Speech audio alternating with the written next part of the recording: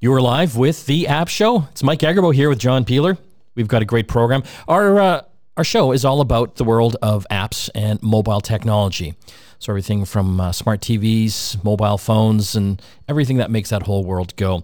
And on today's program, we've got some interesting stuff to talk about. We're going to be discussing Facebook. There's a company called Voyager Labs, which is a surveillance company that apparently has created tens of thousands of fake Facebook accounts to scrape Facebook for data that they then use to sell to police departments that try to predict when or where criminal activity might happen. Sounds like Minority Report. It totally does.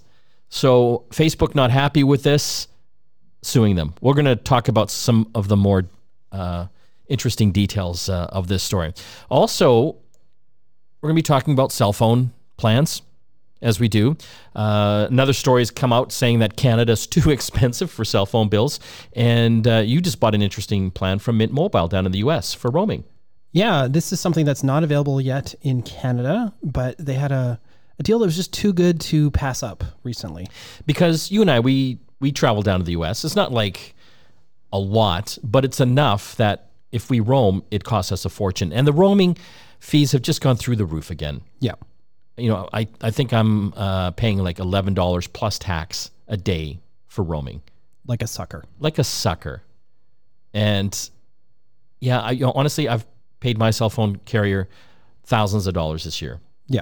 Because I do try the travel sims and stuff, but I still kind of need my number. You know what I mean? Because I'm getting business calls and stuff, and it's killing me, John. Well, you'll have to stay tuned and listen to my little experience with Mint Mobile, and we'll talk more about these high cell phone prices. We're also going to talk about some of these ads on Facebook for stuff that sounds too good to be true. Back a little while ago, we covered a cool interactive gaming table. It's like a giant iPad / coffee table. Exactly. Yeah, I think it's like 34 inches. Yeah. Beautiful. It's from a company called Arcade One Up. It's called their Infinity Table. It's expensive. I think it goes for over $1,000.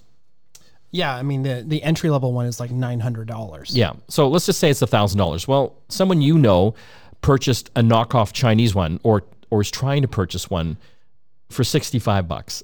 Yeah. So confidence is not high that he'll get it. No, so we're going to talk about that because if it sounds too good to be true, typically it is. But we're going to dive a little bit deeper on that as well. Let's get into some of the mobile tech news this week, John. This was kind of interesting. With all the stuff happening over in Ukraine, with Russia, Belarus is tied into that as well, right? Because they're supporting Russia. Yeah. So Belarus has been hit by international sanctions as well, cutting off everything. Technology, food, certain types of food, intellectual property. And so they've just passed a law making it legal to pirate copyrighted material. So that's like books, films, TV shows, software, video games. Because they aren't able to buy it legitimately. No. So if you live in Belarus, you're allowed to legally copy that stuff.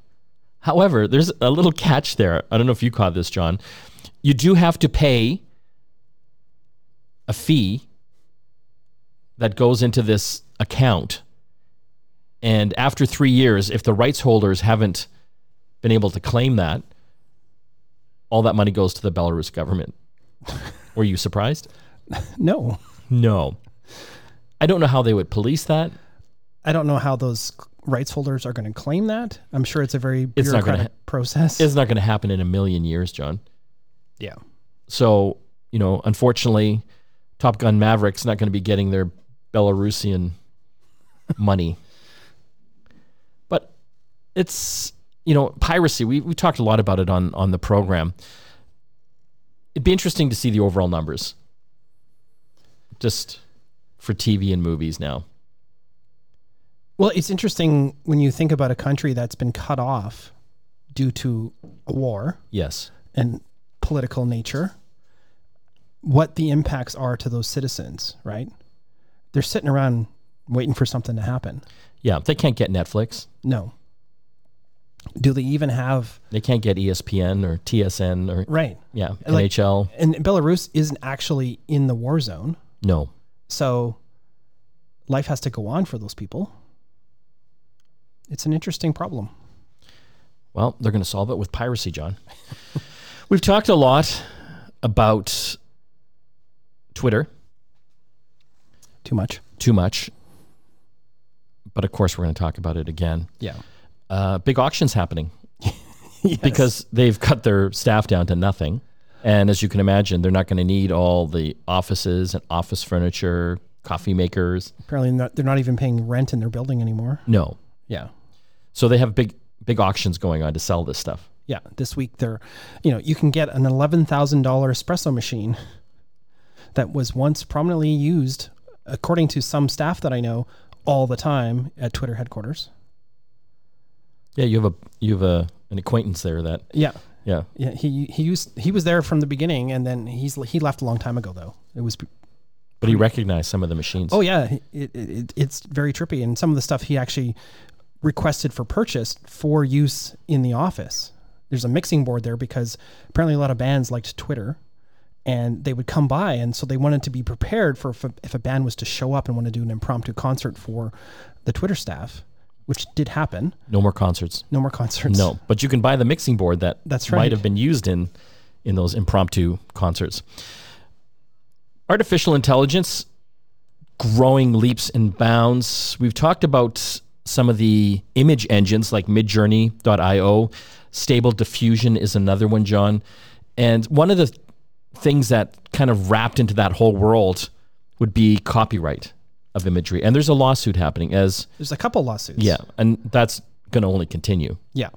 So one of the lawsuits, Getty Images, famous for basically being a stock photography place to go to get images from the red carpet, from the Oscars or whatever, to landscapes and animals and just stock photos that you Someone holding up a muffin. Like anything you can imagine, you go to Getty on their website, you type it in, there's probably an image or even a video for it. But then you have to pay for that. Right. And depending on how you're using it, the fees can be very high. And it sounds like what's happened now is Getty is suing the makers of these AI art creation programs because they licensed some of their works for the purposes of training these artificial intelligence systems, but not all of them. And it looks like these systems might have scraped the internet, and it's gotten to the point now whenever some of these tools are being used, the AI will actually put an artificial watermark on the image because that's how it was trained on images that had watermarks on it. They're not recycling an old image. It just thinks that an accurate image would have a watermark on it. Yes. And so that's kind of a faded little logo. So typically Getty Images, you can download their images for free, but they've got that little Getty logo on there kind of faded in. Yeah. And it's in there until you pay for that image and download the clean version. Right. Yeah. So the AI engines think that's part of a legitimate photo or image. So does that mean they've been scraping some of these stock photography and image sites? This is what Getty is hoping to prove in the court of law. Yeah. Yeah. And there's another lawsuit from a couple different, actually there's a couple websites that have sort of repositories of art submitted by their users. DeviantArt is one. There's a few other ones where people can draw stuff, put it online, have these galleries. It's a good place to showcase if you're an illustrator, that type of thing. Well, of course, these systems were allowed to scrape all this content because it's on the internet.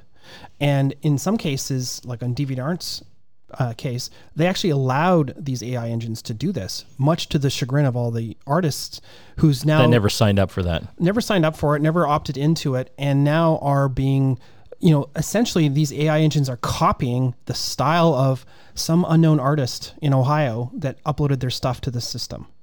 So there's almost like a class action lawsuit happening against... But they're going to have to prove that. I know, and it's going to be very difficult. But so that's an important thing for listeners to understand. We are going to be talking, like this year especially, AI is a huge story, artificial intelligence, everything from these image engines where you can type in, I want a cat dancing with a funny hat on, and it'll just make it for you, to ChatGPT, which can write entire essays and stories and songs and code websites. They learn how to do that from data sets. They're input mass amounts of information. So in the image side, I don't know where they're getting it from. That's part of this lawsuit. They're inputting thousands, if not millions, of images so that it's hundreds of millions of images. Yeah, so that the computer can understand what a horse looks like. Yeah. What a funny hat looks like. Yeah. It's kind of like our human brain. Like if I asked you to draw a horse right now, your brain is basically processing every time you've seen a horse. You might not be good at drawing it.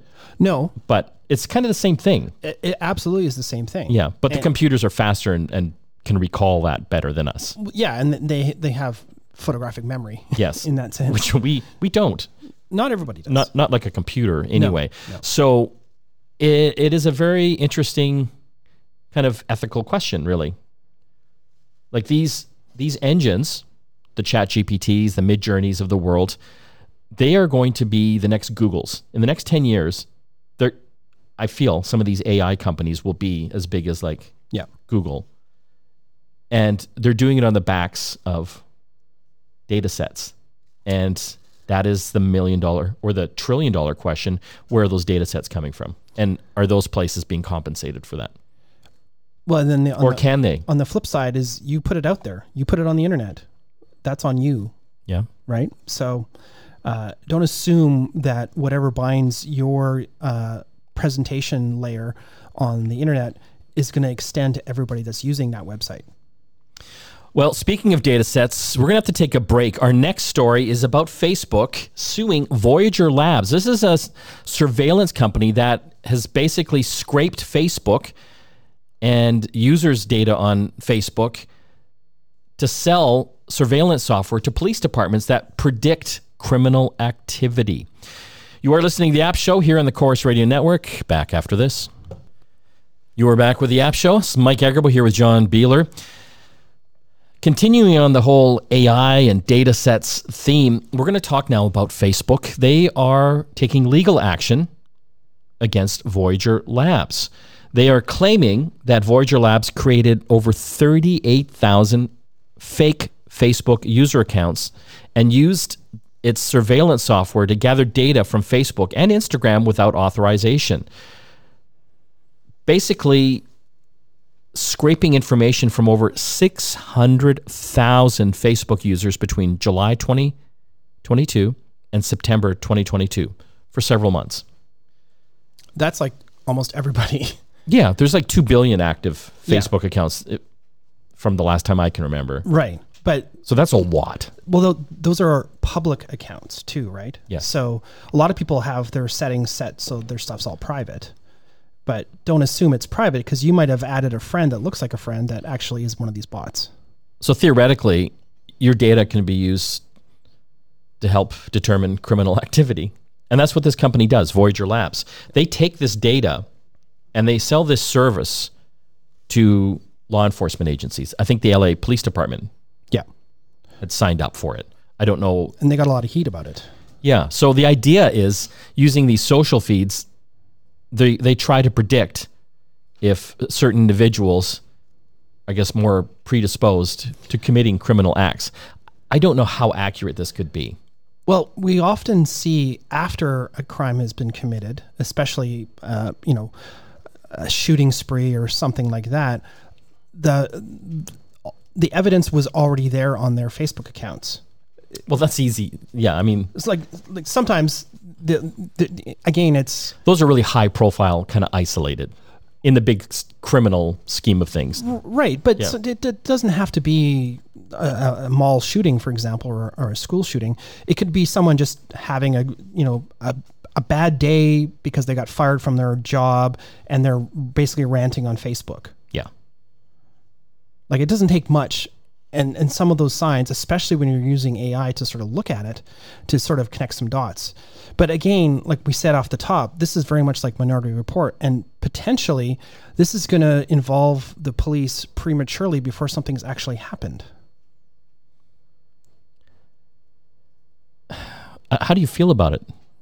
Well, like at my core, like I want the police department to be effective and fight crime. But at the same time, this is a really slippery slope. Especially when you consider that this company used deceptive practices just to get this information. Right? Correct. Because they wouldn't have been able to get it if they phoned up Facebook. Hey, we want to scrape all of your Facebook users right, for our AI tool that may or may not be able to predict criminal trends. Yeah. And we've seen this before. We know how this movie ends. Like with Tom Cruise. Right. Yeah. Not in a good way. Exactly. So what were they thinking was going to happen once it was found out? Well, we've seen every time when companies do this, they get caught. Right. Yeah. So where does this company go from here now? Exactly. Like it makes no sense that this would be acceptable.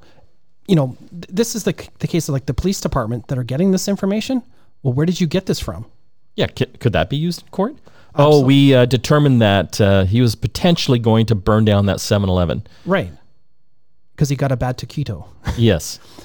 But we don't know how they're making that determination, right? No. Like to your point earlier in the conversation, you're saying there are some bad actors that after they've committed a heinous crime, like they've burned a church down or shot a bunch of people, you could go back in their social feeds and see kind of a distinct pattern. The signs were there. That these guys this guy was or girls are like off their rocker and something bad's going to happen. But I'd say that's a very small percentage of criminal activity in general. But it shouldn't be a criminal act to get this information, which sounds like what's Facebook's accusing Voyager Labs of doing, is getting these things through deceitful practices, which shouldn't sit well with any police department that's using this information. But it's one of those things, like you said, I get the need to do this. I just don't like the way it's being done. But you can't tell me that there's not probably like 100 other tools out there that are doing the same thing right now, trying to find patterns. Well, even Facebook themselves are probably trying to get ahead of any problem people, habitual commenters or, people that post lots of hate. But they're almost part of the problem though too, Facebook, right? Because we've seen how social media has influenced elections. Yes. And conspiracy theories, because the algorithm just drags people deeper into these dark holes. Yeah. Kind of an echo chamber of what they already think they believe. I don't know. It kind of freaks me out.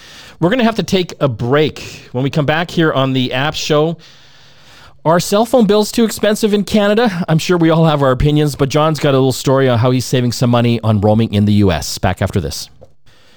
You are back with the App Show. Mike and John here. We cover this story to death. Cell phone bills are too high in Canada. Yeah. Everyone thinks that. Yeah. I do. I wish mine was zero. Well, we've got our cell phones, our personal bills are down pretty good. Yeah. I've been able to get a decent plan down to, I think, $42 a month. Yeah. But I've had to hustle my way. You have to do the work. That's the thing that we keep saying is like, you can't just sit there and just accept whatever your phone company is. You're going to have to switch companies. Yeah. You're going to have to deal with the retention departments, loyalty departments, and just keep weaving your story, keep hustling to get that lower deal. Well, I came across an interesting article, Marketplace over in CBC. They did an interesting story there. They were quoting an independent telecom research firm called Roweel, based in Finland. They publish a report on mobile data pricing across 50 countries around the world twice a year. And in its latest publication, I think in May of last year, it ranked Canada among the most expensive countries for wireless rates. Yeah, and everyone that comes here can't believe we pay what we do. Yeah, and again, the telecoms have gone through their reasons. We are a large country. Yes. And we do not have a large population. We don't, compared to like the US or China. The problem is there just isn't enough competition, because anytime there is a change to one of these plans, the change cascades across all the carriers. Yeah. Right? That doesn't feel like competition. That feels like collusion.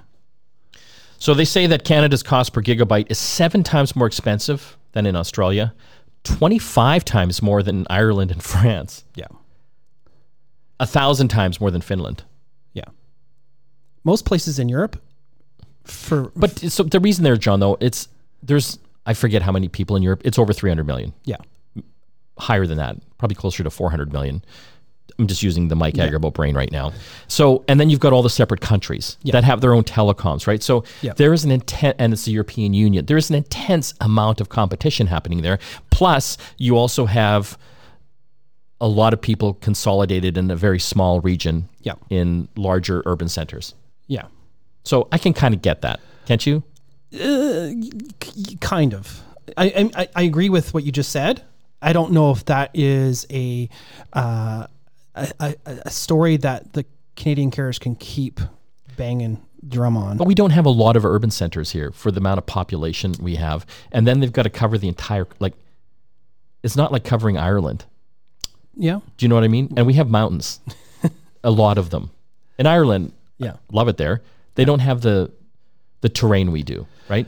Their towers can cover but there must be a longer range. Because these telecoms, they got to, for Whistler, they have towers up on the mountain. They got to get, helicopters and stuff to put towers in mountains. And there must be other countries that have a similar terrain to us that have a similar pricing scheme.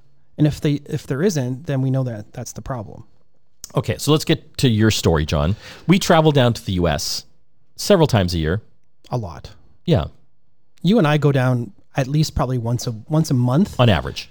Even just to go to Costco. But it's killing me, John, because I'm traveling. I've got a nice trailer now, and I traveled down to Oregon for a few weeks. Do you know how much that trip cost me between my wife and I because we didn't use our eSIMs properly? It was close to $1,000 in roaming. Yeah.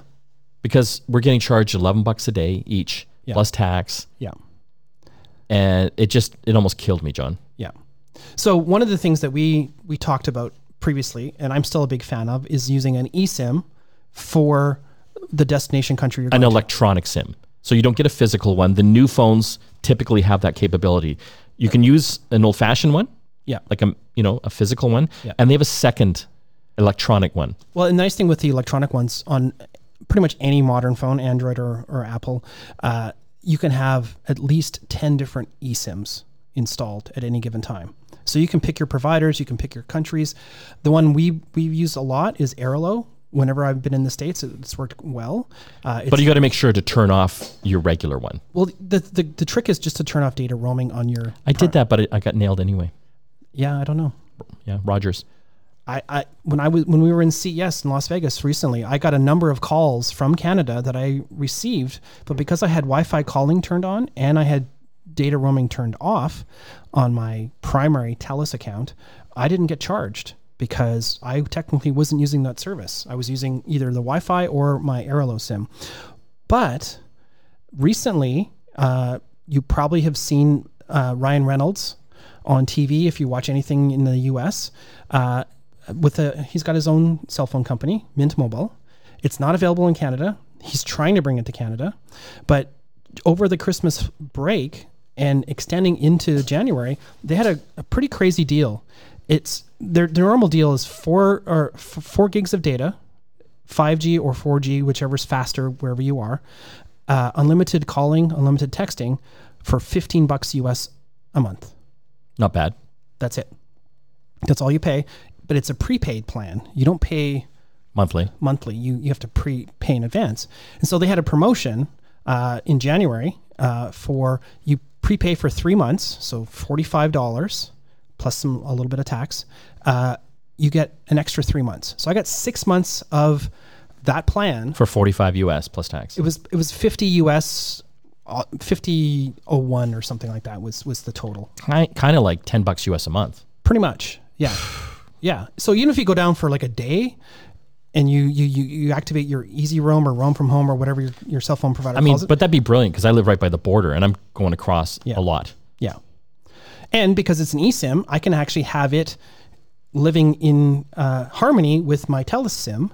And you can even set it up if you have this plan, it'll automatically switch when you cross the border. So again, this isn't going to be for everybody. And I go there enough to justify spending, $65. John, it's better than the hell I'm paying now. Right. Like the roaming is killing me. Unfortunately, the deal is no longer on. But still, I guess the thing is for listeners to look out for those. There's a lot of eSIM companies out there. Yeah. So shop around. Yeah. They also have a deal where you can actually get a new cell phone from Mint Mobile and you get free service for 3 or 6 months, depending on the plan. You just pay a monthly fee to pay for the phone. But Canadians get in on that? I think so. I was able to do this in Canada. I was able to create my account, activate the account, and pay for it with a Canadian credit card, despite their website not accepting a Canadian address. You can use, I have a mailbox in the US, so I use that address. And then I was able to use Apple Pay to pay for it. So it was pretty good. Yeah. And I'm good now till like July, whenever I go to the States. You're golden. Yeah. We're going to have to take a break here on the App Show. When we come back, be careful what you buy on Facebook. Does it sound too good to be true? It probably is. We're going to tell a tale of online shopping that probably is not going to end up well. And a few tips on how to get scammed or not get scammed. You're going to tell people how to scam people. No, how to not get scammed when you're shopping online. You're listening to the App Show here on the Corus Radio Network. Back after this. You are back with the App Show. Mike and John here. We're going to talk about online shopping. Now, everyone's doing it. Typically, I think a lot of people would stick with names they know, like the Amazons of the world. There are some Chinese sites that have great deals, like AliExpress, Alibaba, DHgate, Shine. Yep. Shein. Shine. What's that spelled? Shein? Yes. But, God, there are thousands of other e-commerce sites. You're seeing the ads all over Facebook all the time. Or Instagram. For these cool shoes or tech items or clothing. You got to be careful, though. Yeah. Because if you don't recognize the name of the store, the brand, and the price just seems like insane, it probably is insane, and you're not going to get it. So we're bringing up this story because, as I had mentioned in the intro, we had done a review of Arcade 1UP's Infinity Table. It's this awesome coffee table. It's a giant screen, and you can play games like Scrabble and Monopoly, dozens of games, and you can purchase more. John, was it your brother-in-law? My stepbrother. So he came across one very similar, a knockoff. Well, he thought it was cool because we're actually in the ad for it. Which is the other twist to this. Yeah. So this company in the ad has a video of this supposed table, and I guess he saw you. And you. And me. Yeah. So what they did helping is sell this. They cobbled together a bunch of video reviews of this table to make it look like it was legitimate. And I don't remember getting compensated for that ad. But my stepbrother thought it was really cool that I was in it. And I'm like, well, not legitimately. So the table, the real one, sells for $1,000. How much was this one? $65. Okay.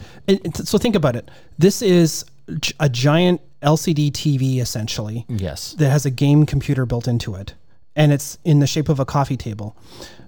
Unless you're at like Value Village, you're not going to get a coffee table for $65. No. Let alone a giant TV screen. You couldn't even get a smaller tablet.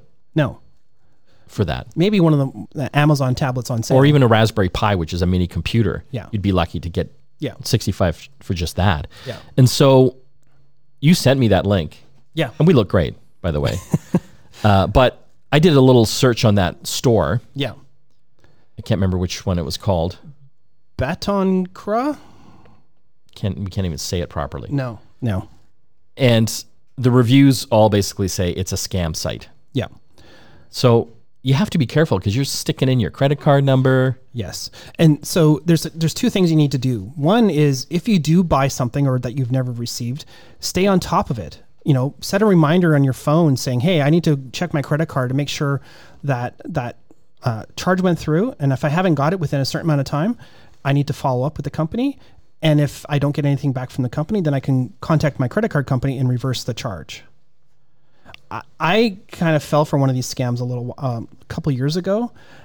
As you know, I like my hot tubs, and you've seen these like inflatable Coleman hot tubs. Yeah, they're about $500, $600, $700? $300 to $500 depending on where you Okay. get it. And someone was selling one through an ad. And to be very specific here, we're not talking Facebook Marketplace. We're talking the ads in your feed in Instagram or Facebook, not in Marketplace. Because you could probably get these types of things inexpensively, but they'd be used.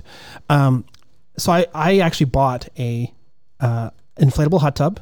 It looked like it was that they were clearing out a warehouse or something. It seemed legitimate to me. I never got it. It was $99 that I'll never see again. And by the time I figured it all out and remembered that I had bought it, the expiry had happened on getting my credit card to reverse the charges. So it's a numbers game for these scammers. Yeah. Because Get in, get out. I think probably a good percentage of people will probably forget. Yes. And will not want to go through the hassle of trying to get the embarrassment. Yeah. I was embarrassed about it. Like, I shouldn't have bought that. I should have known better. Hot tub for $100? Yeah. Yeah, probably. Yeah. But you never know, right? You never know. But that's what my stepbrother said too. Well, it's $65. I'm going to risk it. I'm like, okay. But we were just back from Vegas. We risked money there too. Totally. I don't know. I'd rather put the $65 on black at the roulette table. Yeah. I would feel I'd have a better chance. I think you probably would. You'd probably get something. You'd at least get a drink out of it. Totally. So that's, I guess, to the listeners out there, you're going to see these ads now. They're everywhere. Yeah. We're all using Facebook or Instagram or TikTok, maybe. TikTok, and they're full of advertisements for these products. And yeah, eventually these scammers get caught and they get banned.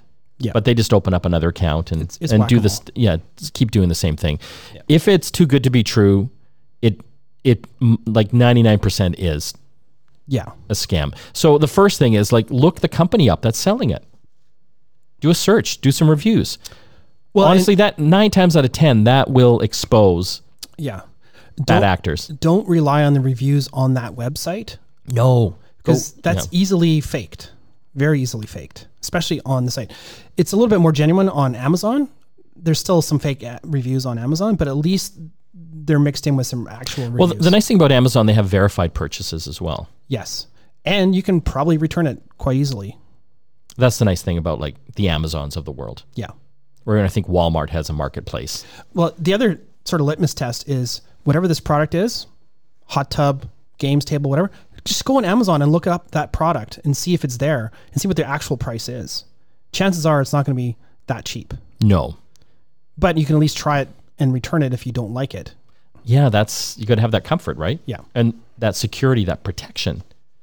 Okay, we are going to have to take a break. When we come back, a little more tech to talk. Stay tuned. You were back with the App Show. Just a quick alert out to users of Norton LifeLock. Kind of like a password manager.